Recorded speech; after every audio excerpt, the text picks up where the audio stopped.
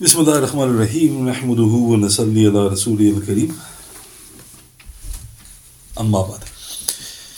Alhamdulillah. Tonight is the 8th of August in the year 2023. Alhamdulillah, we moved on to the 94th night that we're going through the exalted and dear life of the illustrious companion Sayyidina Abdullah Ibn Masood radiyallahu. And I've reached the point where I've mentioned a short CV of the glorious man's life radiyallahu. And again, each one could speak volumes with regards to his rank and status. So with regards to his age at the time of his passing, Aoun ibn Abdullah ibn Utbah rahmatullah alayhi said, Sayyidina Abdullah ibn Masood radiyallahu was about 60 years old when he passed away. This is in Ibn Sa'd in his Tabaqat, volume 3, page 121 of the English translation in the chapter on the companions of Badr. So one of the Salaf said he was roughly around the age of 60. He wasn't sure about his precise age. Hafiz ibn Hajar Asqalani rahmatullah alayh, he mentioned in Fath al-Bari 7-103 that he was over 60 years of age upon his passing in the year 32 AH during the Khalifat of Sayyidina Uthman radiyallahu. So the great Hafiz ibn Hajar, he said he was certainly over 60. Whilst Hafiz ibn Kathir rahmatullah alayh, in his Seerah volume 4 page 477 of the English translation, he mentioned that the great Abdullah ibn Masood radiyallahu anhu passed away at the age of 63 years. The same age as that of our beloved Messenger sallallahu alaihi wasallam. So is there a contradiction? No. Some of the narrators mentioned he was around 60. Others stated he was above 60. Hafiz ibn Kathir mentioned he was 63. So if that is the case, he's also honored to pass away at the same age as our beloved Messenger sallallahu alaihi wasallam. So is this something which we should aspire towards? So there's a report. The hadith is in Sahih Muslim, and Sayyidina Muawiyah radiyallahu, when he became the Khalif, he was 60 years old. So in the 3rd year of his Khilafat, he was the undisputed ruler, not just of the Islamic world, but possibly the world. At the age of 63, at the height of his strength and power, he was standing on the pulpit and he said, Rasulullah sallallahu alayhi wasallam passed away at the age of 63. Abu Bakr radiyallahu, he passed away at the age of 63. Umar radiyallahu passed away at the age of 63. Then he paused. Then he said, I now am 63. Then the narrator, the sub-narrator added, he passed away at the age of 80. So now that's the report. So what was Amir al-Mu'mineen Sayyidina Muawiyah yearning at the age of 63? He was yearning to pass away. You can't pray for death, but he wanted to coincide his passing with the age of the Prophet sallallahu alaihi wasallam. If you put that into solar years, that's around 61 years. So note, if you say to a person, would you like to pass away at the age of 61 solar years? He'll think, no, brother, too young. But then you say, but that's the age the Prophet passed away. And you'll even get some people erroneously saying, oh, that's not a sunnat, brother. That's just the age he passed away. And the response to that is, then why is it that the elites wanted to pass away at that age? Everything from the Prophet is priceless. Abu Bakr was given that honor. Umar was given that honor. I believe Ali was also given this honor. Sayyida Aisha was given this honor. And here it mentions the great Abdullah ibn Masood radiyallahu. Subhanallah. And also, famously, our beloved Messenger said, sallallahu alayhi wasallam, that most of my ummah will pass away between the age of 60 and 70. This is in Tirmidhi. So he himself set the standard, meaning himself passed away between 60 and 70. And if you even out the age of a person passing, it is between 60 and 70, indicating how short your life is. Ubaydullah ibn Abdullah ibn Utbah rahmatullah alayhi, he said, Sayyidina Abdullah ibn Masood radiyallahu anhu passed away in Al-Medinah and was buried in Jannat al-Baqee in 32 AH. This is in Ibn Sa'ad in his Tabaqat, volume 3, page 121 of the English translation in the chapter on the companions of Badr radiyallahu ta'ala anhu. So again, if he didn't have enough virtues, where's he passed away? He's passed away in the city of the Prophet. So what's the significance? The Prophet sallallahu alaihi wasallam said, whoever passes away in my city, I will intercede for him. Umar radiyallahu anhu famously made a dua. He goes, oh my Lord, let me die in the city of your Prophet as a martyr. So not only he wanted martyrdom, he wanted to pass away in the city of the Prophet. So Ibn Masood, though he was the chief Qadi in Kufa, Rasulullah brought him back, sallallahu alaihi wasallam. And where was he ultimately laid to rest? In the most hallowed graveyard of Jannat al-Baqee. What year did he pass away? 32 AH. It is certainly worth mentioning that during that year, the 32nd year after the Hijrah, many of the senior companions of our beloved Messenger sallallahu alaihi wasallam were destined to leave the troubles of this mortal world, such as Sayyidina Abbas, the beloved uncle of the Prophet sallallahu alaihi wasallam, Sayyidina Abdul Rahman ibn Auf, Sayyid al-Muslimin, one of the 10 from his paradise, Sayyidina Abu Dharr, radiyallahu, the great ascetic, Sayyidina Abu Darda, radiyallahu, Hakim al-Ummah, and Sayyidina Abu Sufyan ibn Harb. May Allah subhanahu wa ta'ala be well pleased with all of them and forgive us all for their honorable sake. So was that a coincidence? No.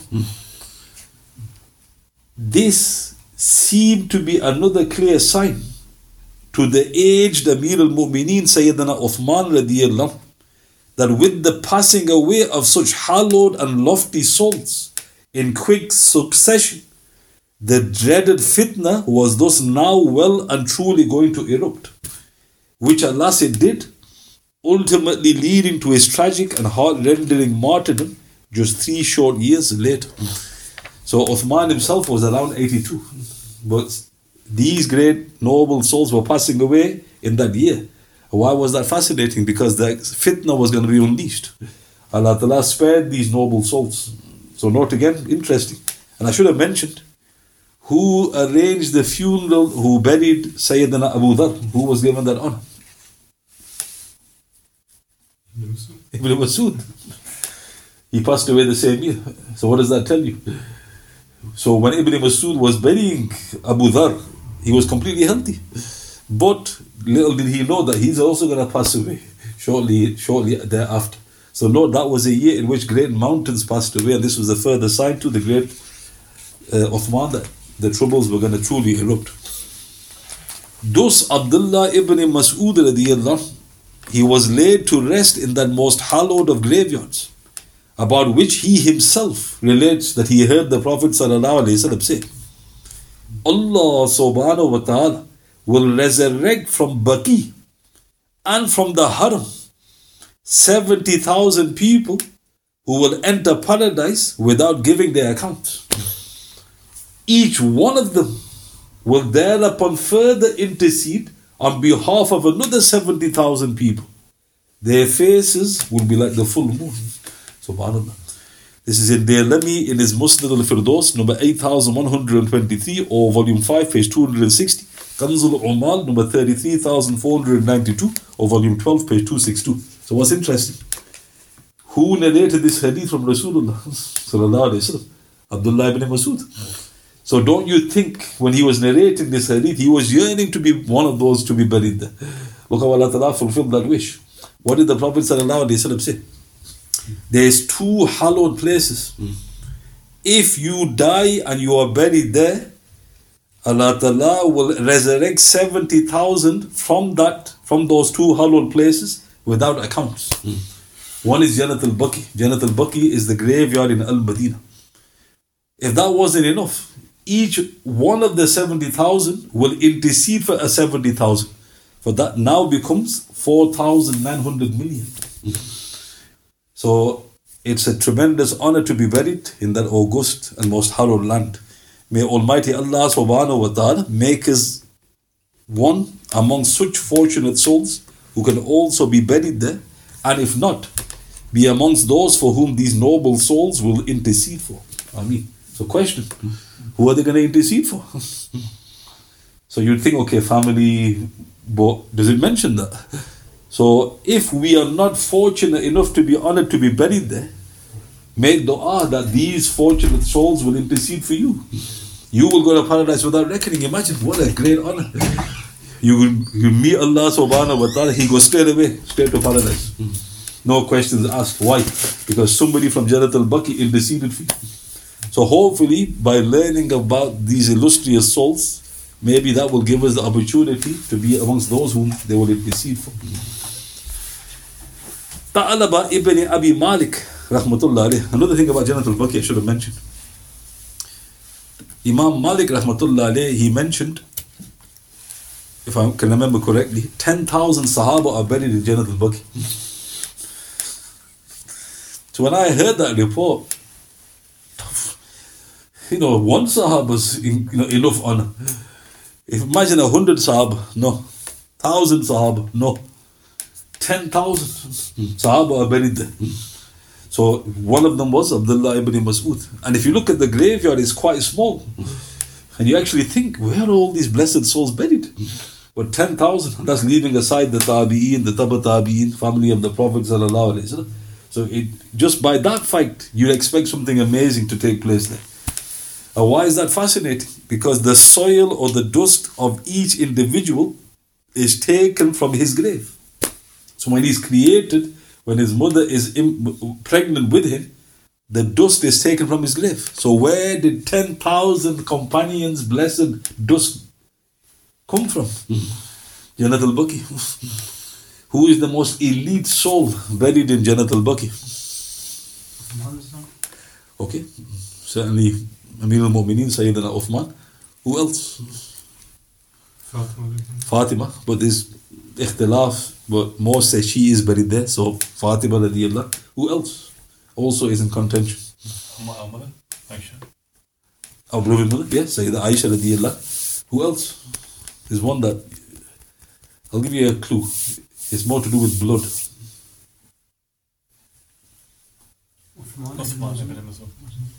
No, he's foster brother. Who was Rasulullah's son? Ibrahim. Ibrahim is buried there. What did the Prophet say about his son? If he had lived, he would have become a prophet. So really, it's mind-blowing what's taking, who's buried there. So again, when you go to Jannat al-Baqee, it's a tremendous honor. And of course, it's just a stone's throw away from Rasulullah's grave. Sallallahu alayhi wa sallam. And Abu Bakr and Umar are buried next to the Prophet. Sallallahu alayhi wa sallam. Subhanallah. What else did Ibn Masood will? In Ibn Sa'ad in his Tabaqat, volume 3, page 122 of the English translation, the chapter on the companions of Badr, Ta'alaba ibn Abi Malik rahmatullah alayhi, he said, I passed by the grave of Abdullah ibn Masood radiyallahu in the morning of the day he was buried, and I saw it had been sprinkled with water. Subhanallah. I passed by the grave of Sayyidina Abdullah ibn Masood radiyallahu in the morning of the day he was buried, and I saw it had been sprinkled, with water. This is in Ibn Sa'ad in his Tabaqat, volume 3, page 122 of the English translation, in the chapter on the companions of Badr. Why was his blessed grave during the first night in the Barzakh, why was his grave sprinkled with water? This is from the Sunnah. In Bayhaqi, in his Dala'il al-Nubu'ah 7-264, Mishkat, in the chapter on the sick and the dead, Sayyidina Jabir radiyallahu anhu said, water was sprinkled on the grave of Rasulullah sallallahu alayhi wasallam, and the one who sprinkled water over his grave from a water skin was Bilal ibn Rabah radiyallahu. He began from the side of his blessed head sallallahu alayhi wasallam and sprinkled it up to his feet. So Bilal, the great companion, great famous companion of the Prophet sallallahu alaihi wasallam, the Sayyid of the Abyssinians, who will take all the muazzins into paradise, the chief of the muazzins radiyallahu, whose footsteps were heard in front of the Prophet even in paradise sallallahu alaihi wasallam. He sprinkled water over Rasulullah's grave. How did he start? He started from the august head of the beloved Messenger sallallahu alaihi wasallam and he sprinkled the water to his feet. Why Sayyidina Bilal radiallahu anhu did this, the blessed scholars have speculated. Whatever the case, there must be great wisdom in this. For God forbid, was this a redundant act on the part of this mighty companion? Those we should also emulate. So a person could argue, maybe that was only for the Prophet. So that is an argument. Bilal did it for Rasulullah, but maybe that's only for the Prophet. That's not correct. This act is encouraged on all believing graves.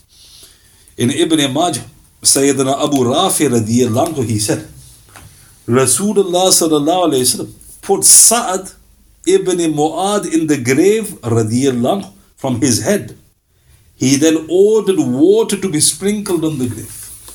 So who's Sa'ad ibn Mu'ad? Sa'ad ibn Mu'ad was one of the chief of the Ansar. He was martyred by an arrow that struck him on the archery in the arm during the battle of the trench. When he was martyred, the arsh shook in Bukhari and Muslim. He was that high in the sight of Allah subhanahu wa ta'ala. 70,000 angels came to attend his funeral prayer. Here, the Prophet ordered, sallallahu alayhi wasallam, water to be sprinkled on his grave. So this shows this is a sunnah for the believers. Confirming further, Hafiz Baqee in his Sharh al-Sunnah, Abu Dawood in his Marasil, Imam Ja'far al-Sadiq, rahmatullah alayh, relates from his father Muhammad al-Baqir, rahmatullah alayh. Rasulullah sallallahu alayhi wasallam put fistfuls of soil on the grave of his son Ibrahim, radiyallahu. He then sprinkled water over the grave and thereupon placed some pebbles upon the grave. So let's look at this. So this report is from the Ahlul Bayt. Imam Ja'far al-Sadiq was a direct son of Rasulullah. He hears it from his father, who was another direct son of Rasulullah, Muhammad al-Baqir. So family, no family. The family members of Rasulullah, they said, sallallahu alayhi wasallam, Rasulullah put soil onto the grave of his son Ibrahim. He sprinkled water over the grave. The Prophet did it on his son's grave, sallallahu alayhi wasallam, and put pebbles upon the grave.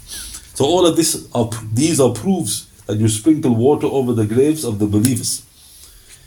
All of these reports are confirmed in the famous Hanafi fiqh book of Imam Shami, Rad'ul Mukhtar, quoting, "It is permissible to sprinkle water on the grave. Indeed, it is recommended, for Rasulullah sallallahu alaihi wasallam did so on the grave of Sa'ad radiyallahu, as narrated by Ibn Majah, and also on the grave of his son Ibrahim radiyallahu, as narrated in Marasil of Abu Dawood, and also ordered it upon the grave of Uthman ibn Masood radiyallahu, as narrated by Bazar and Mirqat, volume 2, page 378. So what's interesting? Where is Uthman ibn Masood, Ibrahim ibn Rasulullah, and Ibn Masood buried? Radiyallahu ta'ala. Jannat al-Baqee. But more specifically, where they buried? Very close, because Ibn Masood requested, bury me near. They're all neighbors. Every one of them, on their graves, water was sprinkled. Ibn Masood willed it. Think about that. He willed it. He goes, make sure water is sprinkled upon my grave. So now we don't need to know the wisdom. Like I mentioned again and again, people query this. Why? What's all this about? Again, why are you questioning? Whatever the Prophet instructs is good for you, whether we understand it or not. So let's look briefly at what the scholars have mentioned. Hafiz Mulla Alee Qaaree, rahmatullah alayh, in his commentary of Mirqat, volume 2, page 278, he said, Hafiz Tibi, rahmatullah alayh, said, perhaps this act signals seeking the descent of divine mercy and bounty, as described in the prophetic dua. O Allah subhanahu wa ta'ala, wash his mistakes with water and snow. In Sahih Bukhari. So stop in the quote. So who's Hafiz Tibi? Hafiz Tibi was a famous commentator of the hadith. He was a muhaddith, and he wrote a commentary on Mishkat. He commented upon this, and what he said was, Allah Ta'ala knows best, but maybe by sprinkling water on the grave, you are begging Allah Ta'ala to take away his sins, Where's the proof? Because Rasulullah made a dua. What did he say? Sallallahu Alaihi Wasallam. Oh Allah subhanahu wa ta'ala, wash his mistakes with water and snow. So maybe that's one of the wisdoms. Then Hafiz Mulla Alee Qaaree said, Miraq rahmatullah alayh, he said, the wisdom behind this is that when water is sprinkled on the grave is prolonged and the chances of its breaking up or disintegrating are reduced. But then the Shaykh said, but isn't this obvious? So look how beautiful. Hafiz Mulla Alee Qaaree is giving the commentary of the other scholars. Some he keeps quiet about. This one he couldn't help it. Like you say in today's day, well, that's how is that a blessing? He goes, it keeps the grave fresh, so it doesn't like disintegrate. So Mulla Alee Qaaree goes, but isn't that obvious? Then he said, the reasoning of Imam Tibi rahmatullah alayh is subtle and excellent. Its example is that of the man who builds a house and invited his sheikh to his house. His sheikh asked the reason for keeping an opening in the wall, and he explained it was for air and light. So he's giving an analogy. You've invited your sheikh to your house. It's completely solid, but there's a hole, a brick's missing. When the sheikh asks, why have you got a hole in the wall? You say, because air and light. The sheikh remarked, that's obvious.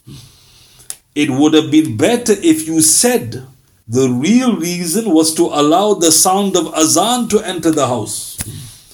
Everything else like light would have naturally followed. So why did Hafiz Mulla Alee Qaaree say this? Because what he was saying was he was rebuking mildly the second clarification, because it keeps the grave fresh. So he gave this analogy. He goes, that's obvious. So why didn't you say the azan is coming in? And he goes, everything else will follow the azan. Thus, all praise be to Almighty Allah subhanahu wa ta'ala. In most graveyards, there is a tap where water can easily be obtained, and usually a container which a brother or sister has graciously left at the graves of their loved ones. Thus, when paying a visit, one should not deprive our near and dear ones of this priceless sunnah. Now think about this. How many times do people ask me, what do I do a graveyard, Brother Yusuf? What do I do?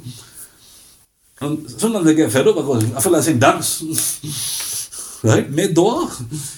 Yeah, but can't we do something else? This is a sunnah. Think about that. There's not many sunnahs in the graveyard. This is a sunnah. How many have you done that? Another brother asked me, how many times should I do it? Knock yourself out, brother. Right? You know, why are you asking all these strange questions? Every time you go, do it then. Do it once a week. Do it once every month. But get the sunnah in. If the dead could speak and you could hear, wouldn't they want this sunnah? Then they start asking other questions. But what water should I use? And then you think, use Zamzam if you want. You know, just use water. Do I need to blow something on it? Knock yourself out. Nothing's mentioned about the water.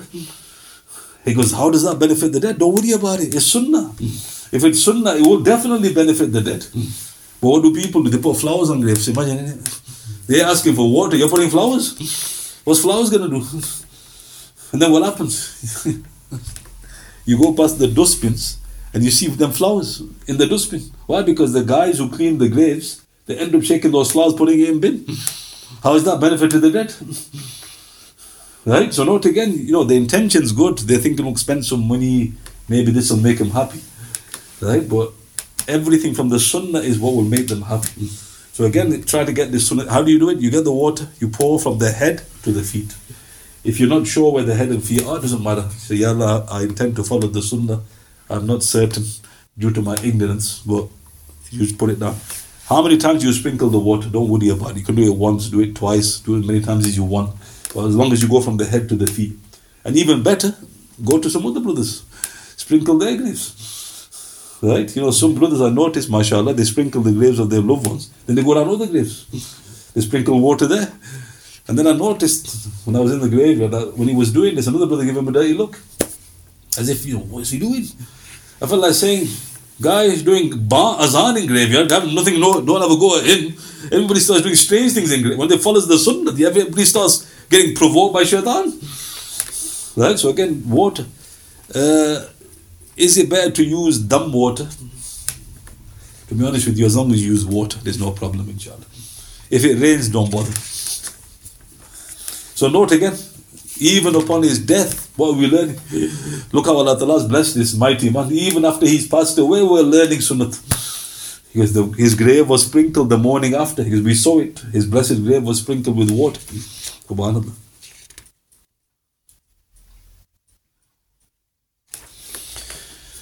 So all I mentioned today was basically now, again, further details upon his passing, his blessed age upon his passing, the year in which he passed, the city, the august city in which he passed, the august graveyard in which he is buried, and the sunnat of sprinkling water over the blessed graves. And just to add one thing, the blessed graveyard of Al-Medinah is ajib. There's a report, I can't remember the reference, I think it's in Mirqat. And there was a majzoob. So a majzoob is a saintly person who's lost his physical senses. You know, like you'd say in English, he's drunk, but he's spiritually drunk. So when a person's drunk, he's haram drunk, he's been taking intoxicants, he's not in his senses. So we know that's a bad state. But in Islam, there's something called a majzoob. A majzoob is a person who's so in love with Allah subhanahu wa ta'ala, he's literally drunk. So there was a majzoob in the city of the Prophet sallallahu alaihi wasallam, and he observed a funeral prayer. So the body was being carried into Masjid al-Nabi. When the body was being carried into the masjid to offer the funeral prayer, the majzoob was weeping, because he was weeping and weeping. When the dead body entered Masjid al-Nabi, the majzoob suddenly started laughing. He just started jumping up and down and laughing. So the people thinking, this guy's crazy. Then, after the funeral prayer was offered and the body was taken out of Masjid al-Nabi, the majzoob started weeping again. And then when he entered Jannat al-Baqee to bury that person, the majzoob started laughing again. So what happened was, to cut a long narrative short, another saintly soul came to that majzoob, and he basically snapped him out of that state. And he goes, explain to the people, why are you laughing and crying? So the majzoob said, when that Muslim was being carried into Masjid al-Nabi, when he was outside being carried, I saw the angels of punishment. So I wept, thinking this guy is going to get punished. But as the body entered Masjid al-Nabi, sallallahu alayhi wasallam, the angels of punishment didn't enter. So I laughed. I thought, subhanallah, he goes, he's protected because he's in the Prophet's masjid. But then after the funeral prayer was offered and he was carried outside of Masjid al-Nabi, the angels of punishment came again. And I started weeping again. But then, look what he said. Subhanallah. When he was carried to Jannat al-Baqee, and the grave where he was going to be buried, I saw a companion of Rasulullah who was buried there. And the companion of Rasulullah said, what do you want? To the angels of punishment. And they left. And I started to laugh. So think about that. Look at this narrative mentioned by Hafiz Mulla Alee Qaaree in his Mirqat. All of it is substantiated by what I've been discussing. Masjid al-Nabi is a great protection. Certainly. And what saved that soul, according to this, karamat of this saint, it was a companion. Look how fortunate he was. When you're buried in Jannat al-Baqee, what is the likelihood that you will not be buried in the same place where a companion was buried? It's virtually impossible. You're definitely going to get buried where a companion is buried. And that Sahaba goes, what do you want? You're going to punish him. And the angels of punishment step back. Allahu Akbar. That's probably why it's such a sanctified graveyard. Subhanallah. Are there any questions you'd like to ask?